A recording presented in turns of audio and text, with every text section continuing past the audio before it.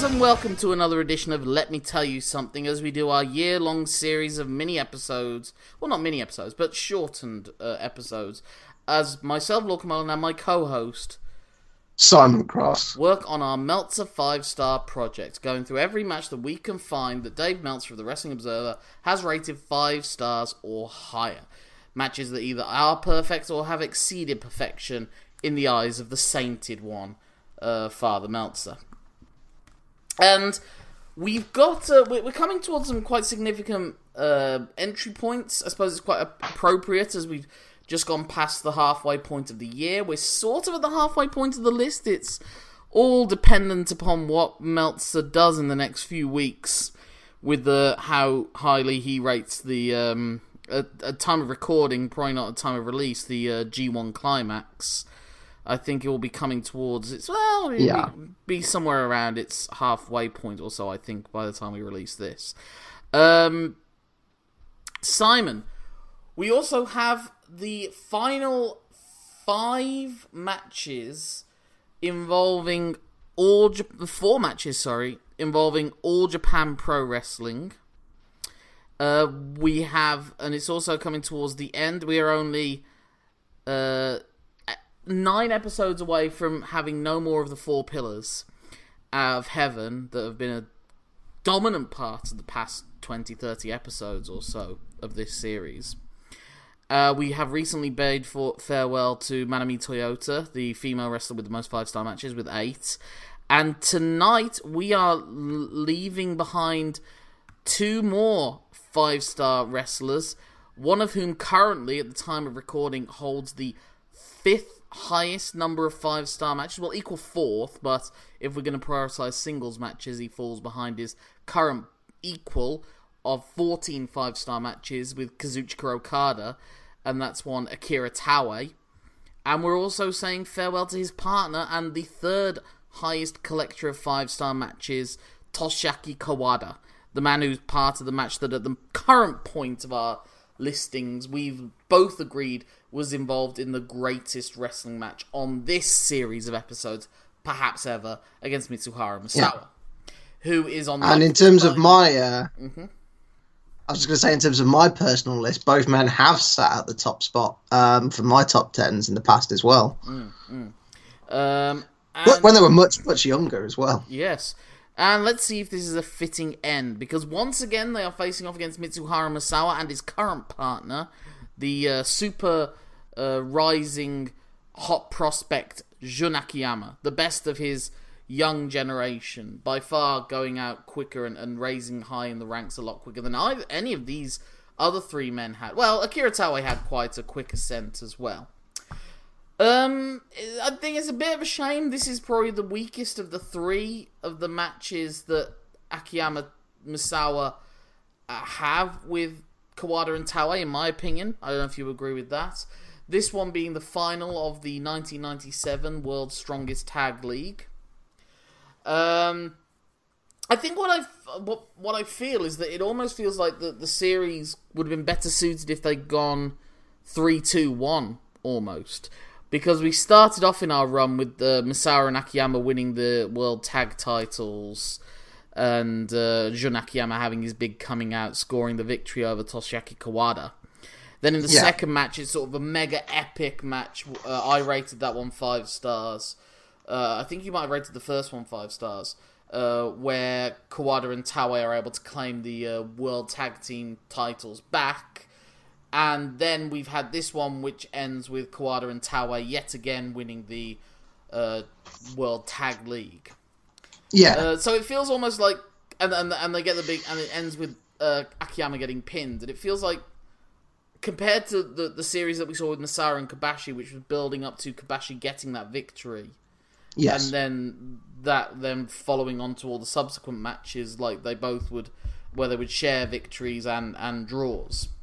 Yeah, I think that's also maybe just a problem with us just watching the 5-star matches and not seeing the 4.5 star or 4 3/4 star or 4 1/4 or whatever star matches that will have punctuated in between and will probably add more to the layers of the story that we're not seeing necessarily. But no, in terms of what we have seen, you're right. It's a case of, if you follow those 3 matches, the chase has its conclusion at the start. Like it should go. Akiyama gets closer and closer and closer, and then gets a win, and so it means more. This may well have been what did happen, but obviously we are just seeing the narrative in these 3 like little spots throughout the timeline. It's an interesting dynamic in terms of the match, just how much more Akiyama's sort of respected compared to match 1. Yes, but he's also still presented as the clear 4th placed figure in the match. Yeah. He is susceptible to being isolated, although Misawa is the first one to be isolated out of his team, but it's Akiyama that gets in trouble. It's Misawa that's constantly trying to bail him out, and ultimately you can't do it enough by the end. Yeah. And ultimately loses whilst just watching from the apron. Because an interesting new habit that's forming in these matches, based off of the previous match we saw as well, Misawa Kawada, is the matches aren't being won with the big murder, death, kill, evil finisher. Instead, it's like it's chopping down a redwood tree and you get the final chop. Might not be the strongest one that you've had, but it's the one that's finally enough to tip it over. And that's not a Tiger Driver or a 91 where you're being dropped on your head, or multiple power bombs or don or an apron don. Yeah. Instead, it's just Taue hitting him with a charging boot to the face. Yeah, just like in the previous match, it was won by Misawa just elbowing Kawada until Kawada couldn't stand up anymore. Yeah, although Misawa's, it's weird with Misawa's elbows. They are equally finishers, but not finishers. You know what I mean? It's sort of like... Well, he hits so many of them during the match, but it's not a sense of overuse like a Brock Lesnar suplex. It feels like it works with him. It's like a jab that a boxer has. Yeah, because he's got so many variants. Yeah. He's got like a quick elbow, an uppercut, roaring elbow, where he spins. Yeah, the jumping one. Sometimes he'll do it to the back of the head, or hit a combo of quick ones. Jaws, side of the heads. Like, he's got variants, whereas with Brock, there is only so many ways you can grab a man by his waist and chuck him over your head. He essentially only does German suplexes. One thing I did actually realise after the fact is I don't have any big head drops noted. I think Kawada does a dangerous backdrop at one point to Akiyama, but I don't actually have like a big in capital letters head drops, because I guess this is also one that's worth talking in the shadow of the previous Misawa Kawada 97 match that we both found probably the most disappointing of all the All Japan matches, because it seemed to rely on shortcuts and too many head drops. This doesn't do that. It reverts back to that classic formula, more so of it just being a contest that gradually builds over time. Maybe it's I don't know. Maybe it's because Taue and Akiyama aren't really as keen to be dropping their heads as much, or I don't know. Maybe they just don't think it's the right place to do it for the story that this one's being told. Well, if you look at Taue's finisher, you're going to struggle to drop a man on his head from like giving him a don. I'm sure not impossible. Find a way. Oh yeah. I'm not saying it's impossible, but it stretches imagination. And with the exploder, the way Akiyama hits it, you kind of have to take a back bump rather than a head bump. Yeah, Yeah, Akiyama's suplexing fools all over the place during this match. But yeah, it is funny how they all have their sort of reliance, what they rely on. With Kawada, it's kicks, and if he can hit you with the powerbomb, that's the key move for him. And just kicks and kicks and strikes. His flying kicks particularly deadly, sort of the Enziguri kick. Tawai's finding more and more ways to don you in some part of the ring. There's a great part towards the start where, again, Tawai... Like, Kawada's not able to take control of things, so Tawai tags in, boots Misawa, baits Jun Akiyama into the ring, and then drops him neck first on the top rope. Oh, yeah. Then he tries to do snake eyes to Misawa in the corner. Misawa dodges that, but Tawai sees the elbow coming, ducks it, and turns it into a don into the corner. I do love his corner dons as well. And I was thinking, you know how I said in the recent one that I thought that Tawai was like the MVP of the match, the man of the match?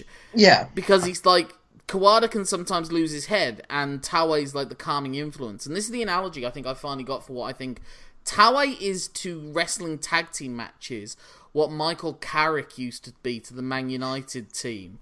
The calm center in the middle that can suddenly take control of things when they've gone wrong and put everyone in the right place and start again. Hold the ball and get it to the right bit. But never gets the plaudits compared to all the other people around him who are a lot more flashy and they get to score all the goals. Yeah.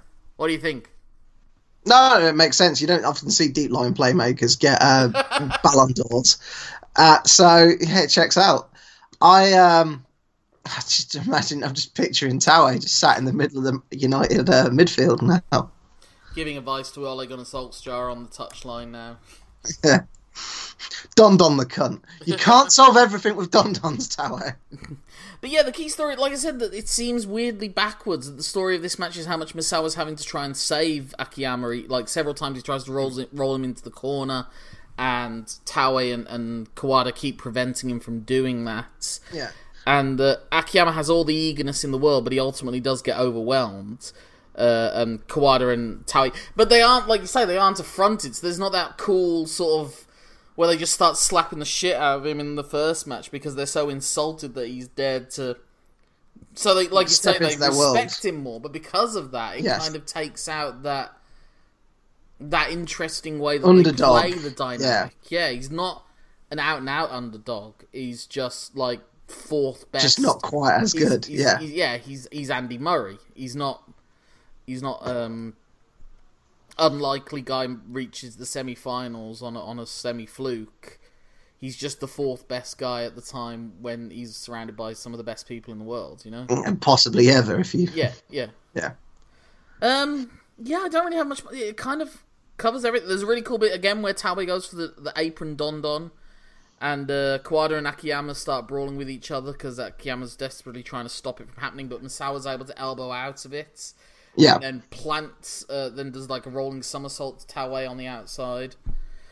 I like that. That was a cool bit there. So I guess it's kind of like, again, like when they did that in the previous match, they were able to then beat the shit out of Misawa and use him up, and like that meant Akiyama was like limited to try and stop them, and they ended up getting the win on Misawa. So I guess because they weren't able to hit their deadly hit move on Misawa, it became more about trying to momentarily stop him whilst they took out Akiyama instead. And it's because the finish, it's Misawa's like countered a double powerbomb attempt. Yeah, that's awesome. Yeah, bare elbows everywhere. Yeah, but what I love about that is that he gets hit during the exchange. He elbows Kawada, turns to Tawai boots him in the face. He sort of used that momentum whilst he's been hit to hit Kawada again. Yeah.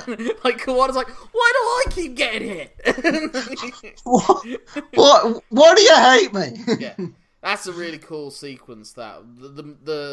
The Hurricane Runner out to the powerbomb that he also sort of turns into an arm drag on Tawai as he's doing it as well. So cool.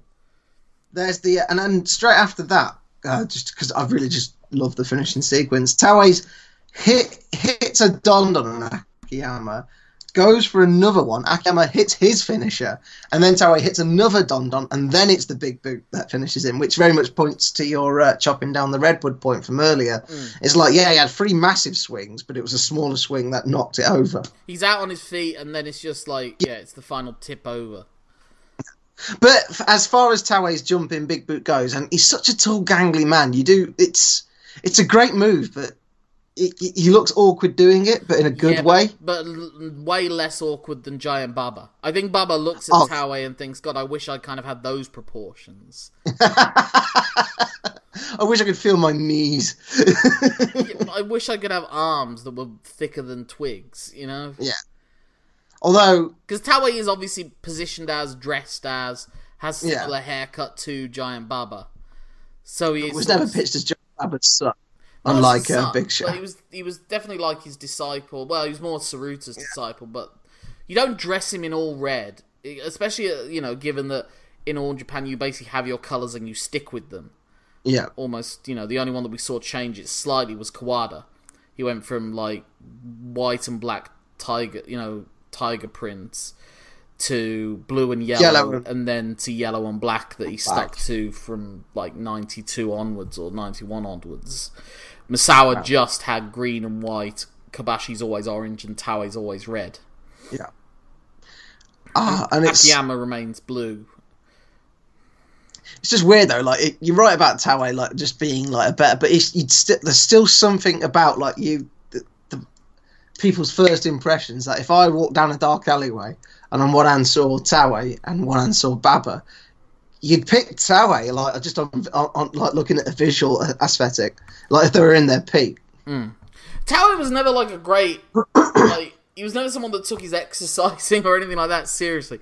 Apparently, Baba was coming over for a dinner or something.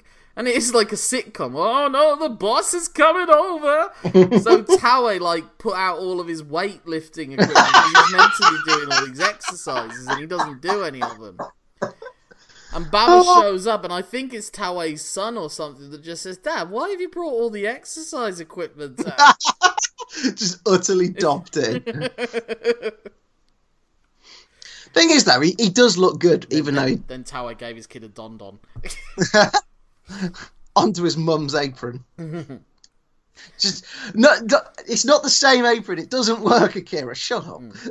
So we've spoken a fair bit about Taue. I think we've come to gradually... Like, I kind of went in on the whole thing of, like, is he the Ringo Starr of wrestling? And... Ringo Starr isn't the Ringo Starr of the Beatles. Sometimes, well, he is, but he's not. It's like everyone, that quote that John never said. I don't think. Ringo's not even the best drummer in the Beatles. Yeah, I don't think John ever said that. And if he did, it was during one of his arsehole periods, of which there were many. But it's not true. Ringo was a brilliant drummer. He just wasn't a showy drummer. He didn't make it all about him. Yeah. Similarly, Taue doesn't really make it all about him. He's to service of the match. You can argue that he kind of lacks the charisma, even though ultimately, except for Kobashi and Kawada are more expressive. Yes. Whereas Taue and Misawa are more reserved, but Misawa obviously just has that aura of superstardom around him. Yeah, Misawa's just got it, like he doesn't need to scream or shout. People are just naturally drawn to him. So, we'll just wrap up with the match. I'm not giving it 5 stars. It's good fun, but it's not good. It's a step down. It's definitely a step down from the second match, which is one of the matches I've given 5 stars, and I think it's one of maybe my favourite tag team match after the Kobashi Misawa Kawada Taue match. I have given it 5 stars. You're giving this one 5 stars? However, I don't think it. Yes. However, I don't think it'll poach a top 10 spot or anything like that. I'm surprised because I think you gave the middle one like not 5 stars. The one I gave 5 stars, you didn't give 5 stars to. I'm not quite sure. I think I was sometimes.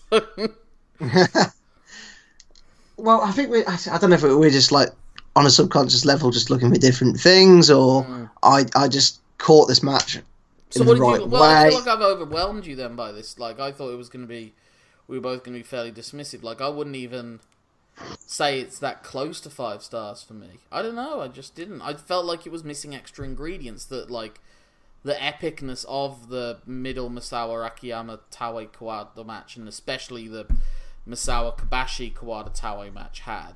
Just didn't have anything close to that to me. I just really enjoyed the pacing of the match and the way everything seemed to neatly flow into each other. It's weird how we almost take little things like that for granted now when looking at these guys wrestle. And just getting a lot of the little stuff right. Like, you don't see that a lot in just wrestling in general. And because we're imbibing in a veritable smorgasbord of elite level wrestling in the eyes of Dave Meltzer, it's, I don't know, maybe we're taking do you ever think we take slightly things for granted just because we're looking at what's meant to be elite level stuff? Well, yes and no. Is imbibing's drink, right? Yeah, I know. And the smorgasbord is sandwiches. Yes. You drink sandwiches. Not wrong with that. These people will juice anything these days. I just juice Robinson. Not entirely. Right? I think we're definitely being a lot stricter on the 5 stars than Meltzer is, obviously, because we've given barely a dozen of the first 60. So we're going at going a 20% ratio to Meltzer. But I think that's partly because, well, I think one of the reasons is because we're not going to allow ourselves the notion of 6 stars and 7 stars. So I think we're going by, there needs to be maybe even higher standards than that. That's kind of, and we have the benefit of hindsight and everything. And also, if you're not if you know the result, then ultimately there's always going to be a little bit of detachment. That's why I try and actively avoid that, except situations where it's already happened or matches I've already seen. I don't think we are being ruined by it, because we appreciate that, especially on a storytelling perspective, a lot of modern day wrestling is really lacking compared to these ones. So I think the fact that we've become such huge fans of the All Japan style that neither of us had any kind of encyclopedia, and obviously we don't still have encyclopedic knowledge. I've watched a bit more than you have, as far as I've watched some, and I don't think you've ever watched any. No, not prior to this. But I just... No, because we've given... The ones that we have given 5 stars to have almost all been the All Japan stuff. Just looking at our previous top 10, for up to... list 60, I've got 1, 2, 3, 4, 5, 6 of my top 10 are All Japan matches. For you, 1, 2, 3, 4, all of your top 4 are All Japan matches. 5, 6, 7. 7 of your 10 are 5-star matches. From All Japan. Including your top 4. And that's before we factor in these other matches that subsequent to that you've given 5 stars, which include that most recent Akiyama Misawa Kawada Taue match. Like I said, I'm just surprised. I just think it's interesting that it's worth investigating maybe further down the line why. It's almost like maybe we could almost do a live commentary at some point down the road of these 3 matches and try to understand why you think this match is 5 stars, why I think the second match is 5 stars, and why you think the third match is 5 stars. Yeah. It might be worth later analysis. Maybe that could be a follow-up, not immediately after we've done this list. We're going to take ourselves a nice little break. Right after if you're wondering what's going to happen with Let Me Tell You Something, right after this series ends. But we're definitely coming to the end of it. I mean, how do you feel about the fact that this run of 4 matches now are the last ones with All Japan? Then we have 2 of the next 3 are Noah matches, and then it's no more. This is the last Kawada Taue match you're going to get to watch without adding to your already heavy load for the rest of the next 6 months of matches. How does that make you feel? You're not going to watch another Kawada Taue match for this series anyway. Yeah, because I feel like we covered Taue a lot. We haven't really spoke about Well, I mean, we've Kawada. already given him the best match so far. Yeah. We've definitely talked about him a lot, especially in relations to his rivalry with Misawa. True.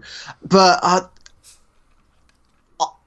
going in, about midway through, I said I would have missed Kawada a lot more than I'd have missed Taue. It's about equal now in terms of like how much I'll miss them both. I still miss Fushi. I'd kill to see. I think I will recreationally look up some more Fushi stuff. I'd love to see what he does in a singles environment. Well, yeah, I'm thinking we need to look up some Fushi Kikuchi matches. Yeah. That might be an idea. But no, like this is one of the main reasons I wanted to do this, is to expand my horizons, and it's sad now because I'm saying goodbye to these guys in terms of this list. I will go back to them, but obviously there's only so much wrestling a man can watch. Here's an interesting one we could watch at a later date, maybe. The British Bulldogs and Tsuyoshi Kikuchi. Kikuchi getting to partner with his all-time hero, Dynamite Kid, against Masanobu Fushi and those sheep herder fighters, the Fantastics. That'd be interesting. I'm assuming Fantastics are doing like heel work there. Well, the Fantastics actually were regulars in All Japan during this whole period that we're covering, but they were in the sort of All Asia tag team ranks. Oh, okay. Again, size being a factor for them. So I think they had a fair few matches with Furnace and Crawford, though. So, see, there's another team that I'd love to see more of. Well, we'll reserve that for the Kobashi talk later on. And we talked about Taue. Kawada, I think Kawada's maybe one of the most emotionally involving wrestlers you've seen. Like, he's so... Like, a lot of people say that he's the greatest seller in wrestling. Yeah. And, like, there's a moment in this one, right early on in the match, where he sells surprise really well. Like, Misawa hits him with an elbow in this match, and he just sort of crumbles to the mat. That it's not just all flat back bumps, although sometimes he'll do that, like be hit with a strike and take an unexpected flat back bump off of it and really show, like, he's always, even though so much of like the whole fighting spirit thing is about displaying your toughness, it seems. Like, I'll be very interested when we talk about like the Shibata Ishii match that loads of people love. It seems like it's almost a weakness for them to look hurt. Yeah. Misawa, in every trade-off he's in, sort of eventually looks hurt. I remember seeing a great one where he's like I think it's with Hase, Hiroshi Hase. I might be wrong there, but I remember seeing this like years ago, early days of the internet, not YouTube. It was like in a music video or something like that, a little like fan edit music video, and he trades slaps with Hase, and he's going to hit him with a slap, and then just it's like he realizes how much he's hurt his wrist from a previous slap, and is not able to continue. But you look at like a lot of modern day strike exchanges, it's kind of kids in the playground saying, "I've got Ali Bali, I can't go down to you." Yeah, it's like especially like Shibata and Ishii and Owen they and do sell Zayn. eventually, yeah. Owens and Zayn doing the hockey punches. Maybe, but you know what I mean though, when they come together and there's wailage for ages. But that's slightly different because that is the hockey culture where they're just punching. Whereas this is like you're getting hit and you're not going down. Like you're getting, you know. I mean, it reached its apex of, depending on whether you say epicness or silliness, in a Tokyo Dome match between Kobashi and Sasuke, where I think they spend just like 3 or 4 minutes chopping each other in the chest. Jesus. I like, obviously when we get to the Shibata match that retires him against Kazuchika Okada, that'll be another thing. I think also, like I say, we've already started to see this Kings Road style sort of start to jump the shark with that Misawa Kawada 97 match. So maybe that's one thing that's made you slightly less love Taue more, because he hasn't really ever got into the head dropping business. Yeah, potentially. Taken really any head drops, and he's not really dished out that many head drops. Well, he has. I think he's just got his presence and his moveset just allows him to stand out, to be different. I'll tell you what it is with Kawada as well. He plays the bully, but he plays the complex bully. Yeah. Like, the reason that he is the way he is because of jealousy and bitterness. Mm. And he's always so eager to get into a fight with Misawa, but almost every time, Misawa ends up triumphant. Yeah. What I do like about Kawada, just to go back to how he sells Surprise, was when, in the first Akiyama match, when Akiyama started getting some moves in against him, how he was just like, this shouldn't be happening. Yeah. And just he gets that intensity across. Like, he was especially in the first of the 6-man tags that really sort of started our love for All Japan stuff, I suppose. Mm. His hatred towards Taue in particular, but then when he also clearly had hatred for Fushi and Tsuruta as well, in just different kinds of ways.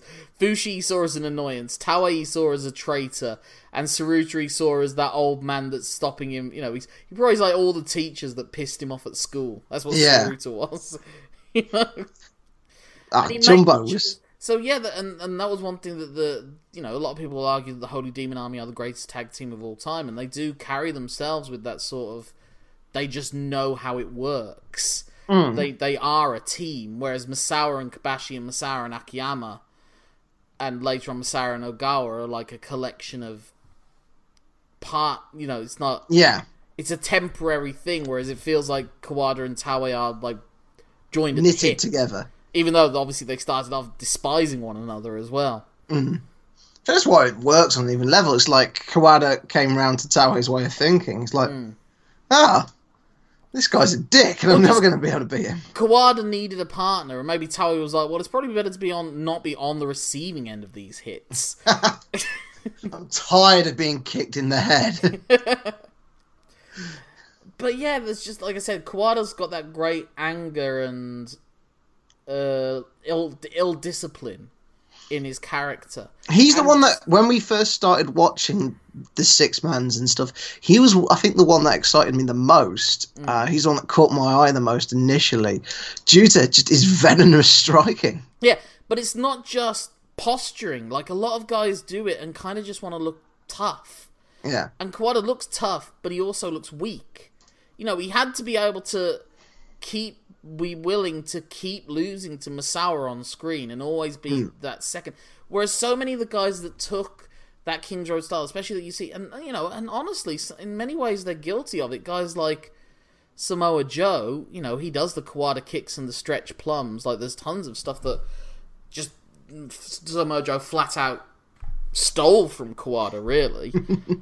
But where's the two-tone as well? Joe's never willingly looked weak or done much about looking weak. Still, is that bravado on his part? Like, and Loki as well. Loki, who also did the Kawada kicks and the strikes and everything, never was willing to look bad, and always was like really resentful when he'd be booked to.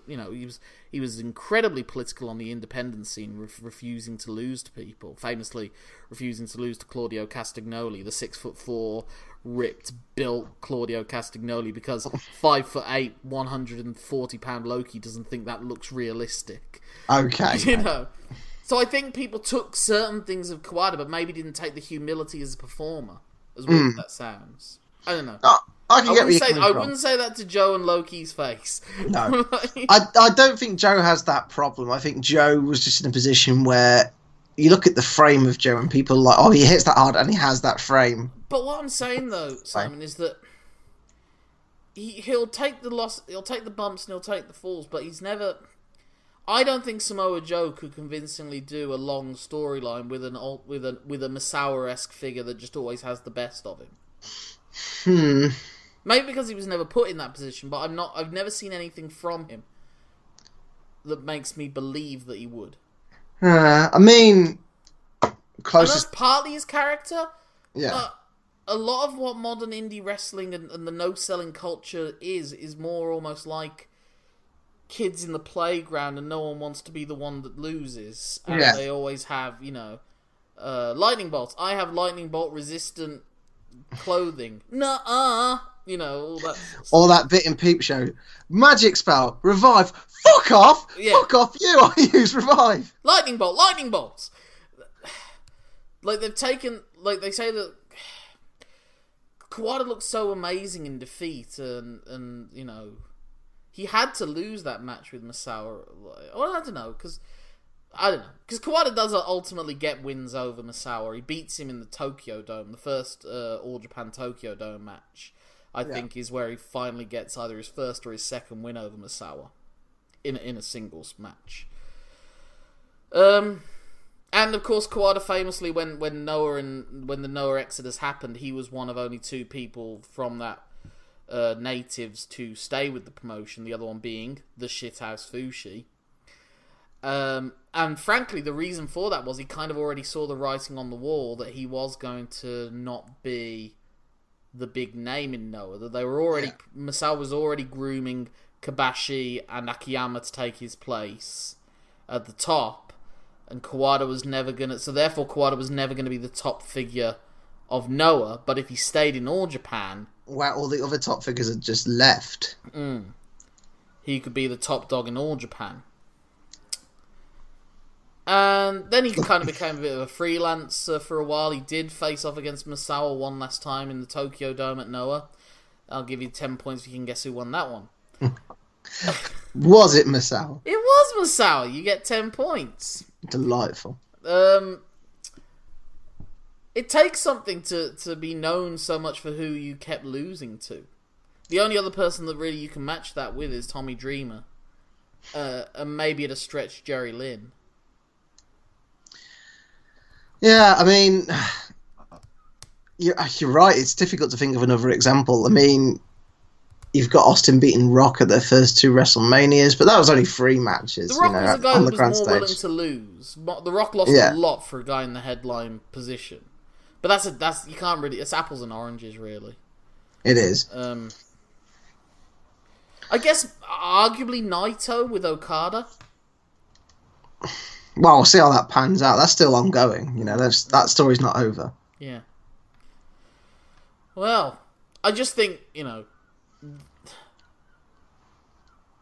the King's Road style is something that has a depth to it that maybe no other wrestling comes close to. That people have it's kind of like, and people have sort of taken the lessons that Kawada and they've a lot of the people that are doing the King's Road, they're doing 97 Misawa Kawada as opposed to 94 Misawa Kawada. Yeah. Or 94, 95 Kobashi Misawa Kawada Taue. Well, who's really got the skill set to do 94? A lot of people have the physical ability, but they don't. I didn't say physical ability. I said skill set. That's a very different thing. Skill set is physical ability, and also discipline in how you tell a story, storytelling discipline. Yeah, it's knowing how to read crowds. It's knowing nuance. Yeah, but also the crowds now have also taken the wrong lessons. I think, you know, the crowds that chant "This is awesome" to anything. Yeah, although. And it also always depends on that crowd. I'll tell you, give you a good example. Bit out there. You watch the 93 Survivor Series match between the Rock and Roll Express and the Heavenly Bodies. Those guys are having a great match. The crowd don't give a flying fuck.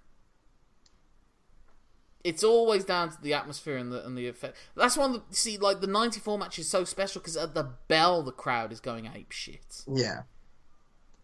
Which they aren't, actually. That was one thing I noticed in the 97 one. They don't go ape shit at that bell. So, it's obvious that there was something, like, truly special at that 94 points. I don't know. Like, just lightning was in the air. I guess so.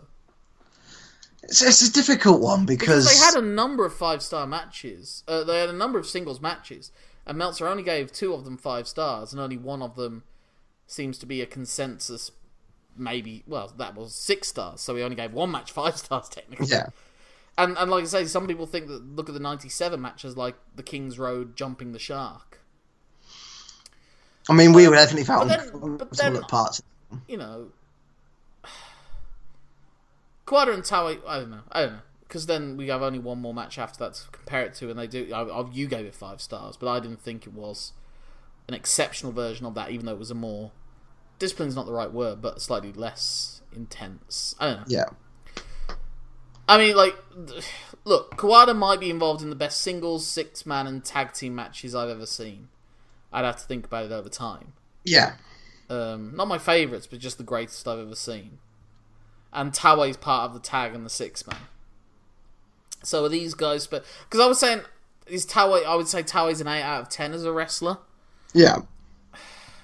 I'd maybe push it up to a 9. But like I said, I think if you dropped all 4 of those guys suddenly into New Japan or just pro wrestling today, Misawa, Kawada, and Kobashi would all rise to the top. Well, maybe not Kawada, but that's just kind of more of his size and his look.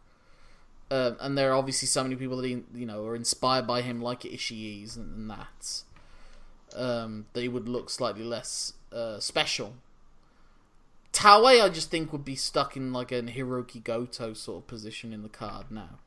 I get you mean, because he's tall, but he's not stacked tall. He's not flashy. Yeah. He's like, his is the most basic moveset out of all of the 4. And people at his height now are just they're more musclier. They're like muscular. There you go. Well, yeah, but people like Braun Strowman are doing nip-ups now. The bar's higher. Yeah. Kawada Tawai in the modern day would probably actually have to use some of that weightlifting equipment more frequently. On defo. It wouldn't be just gathering dust in the closet. So I think we've talked up our Holy Demon Army. Just seek them out. I think maybe we'll need to do further reflections on this over time. We've got plenty of other debriefs and lists and that to keep talking. Because I think even though I would not be shocked if come episode 100, there's still a fair few matches with Kawada and Tawai still in there. Yeah. I'd be shocked if there weren't, to be honest. But anyway, if people want to get in touch with you, Simon, how can they do so? They can get in touch with me on Twitter, where I'm so known as Simon Cross Free. Free for the number of times we've talked about this exact variance of this match. My name is Lorcan Mullen. That's LORCANMULL. A for the A in Kawada, and N for the N in Don Don. He recovered. That's my Twitter handle, Instagram, Letterboxd, Facebook. If you put an @gmail.com at the end of it, that's my email address. Buy my book, Confessions of a Smart Wrestling Fan, available on Amazon for your ebook reading pleasures. Get in touch with the show. It's lmtyspod@gmail.com. I think there's nothing much left to say except what we will be covering next in our final countdown of All Japan matches.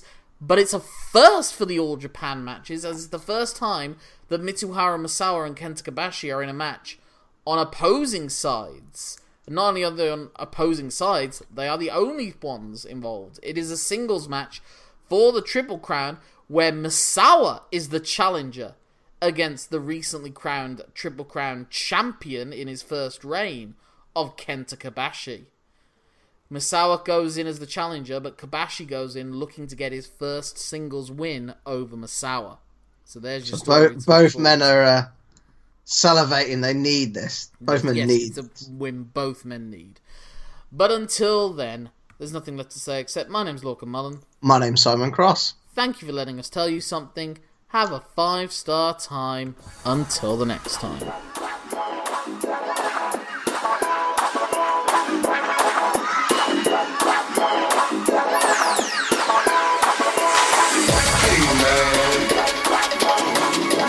The sky, oh, the star, sky's looking beautiful tonight.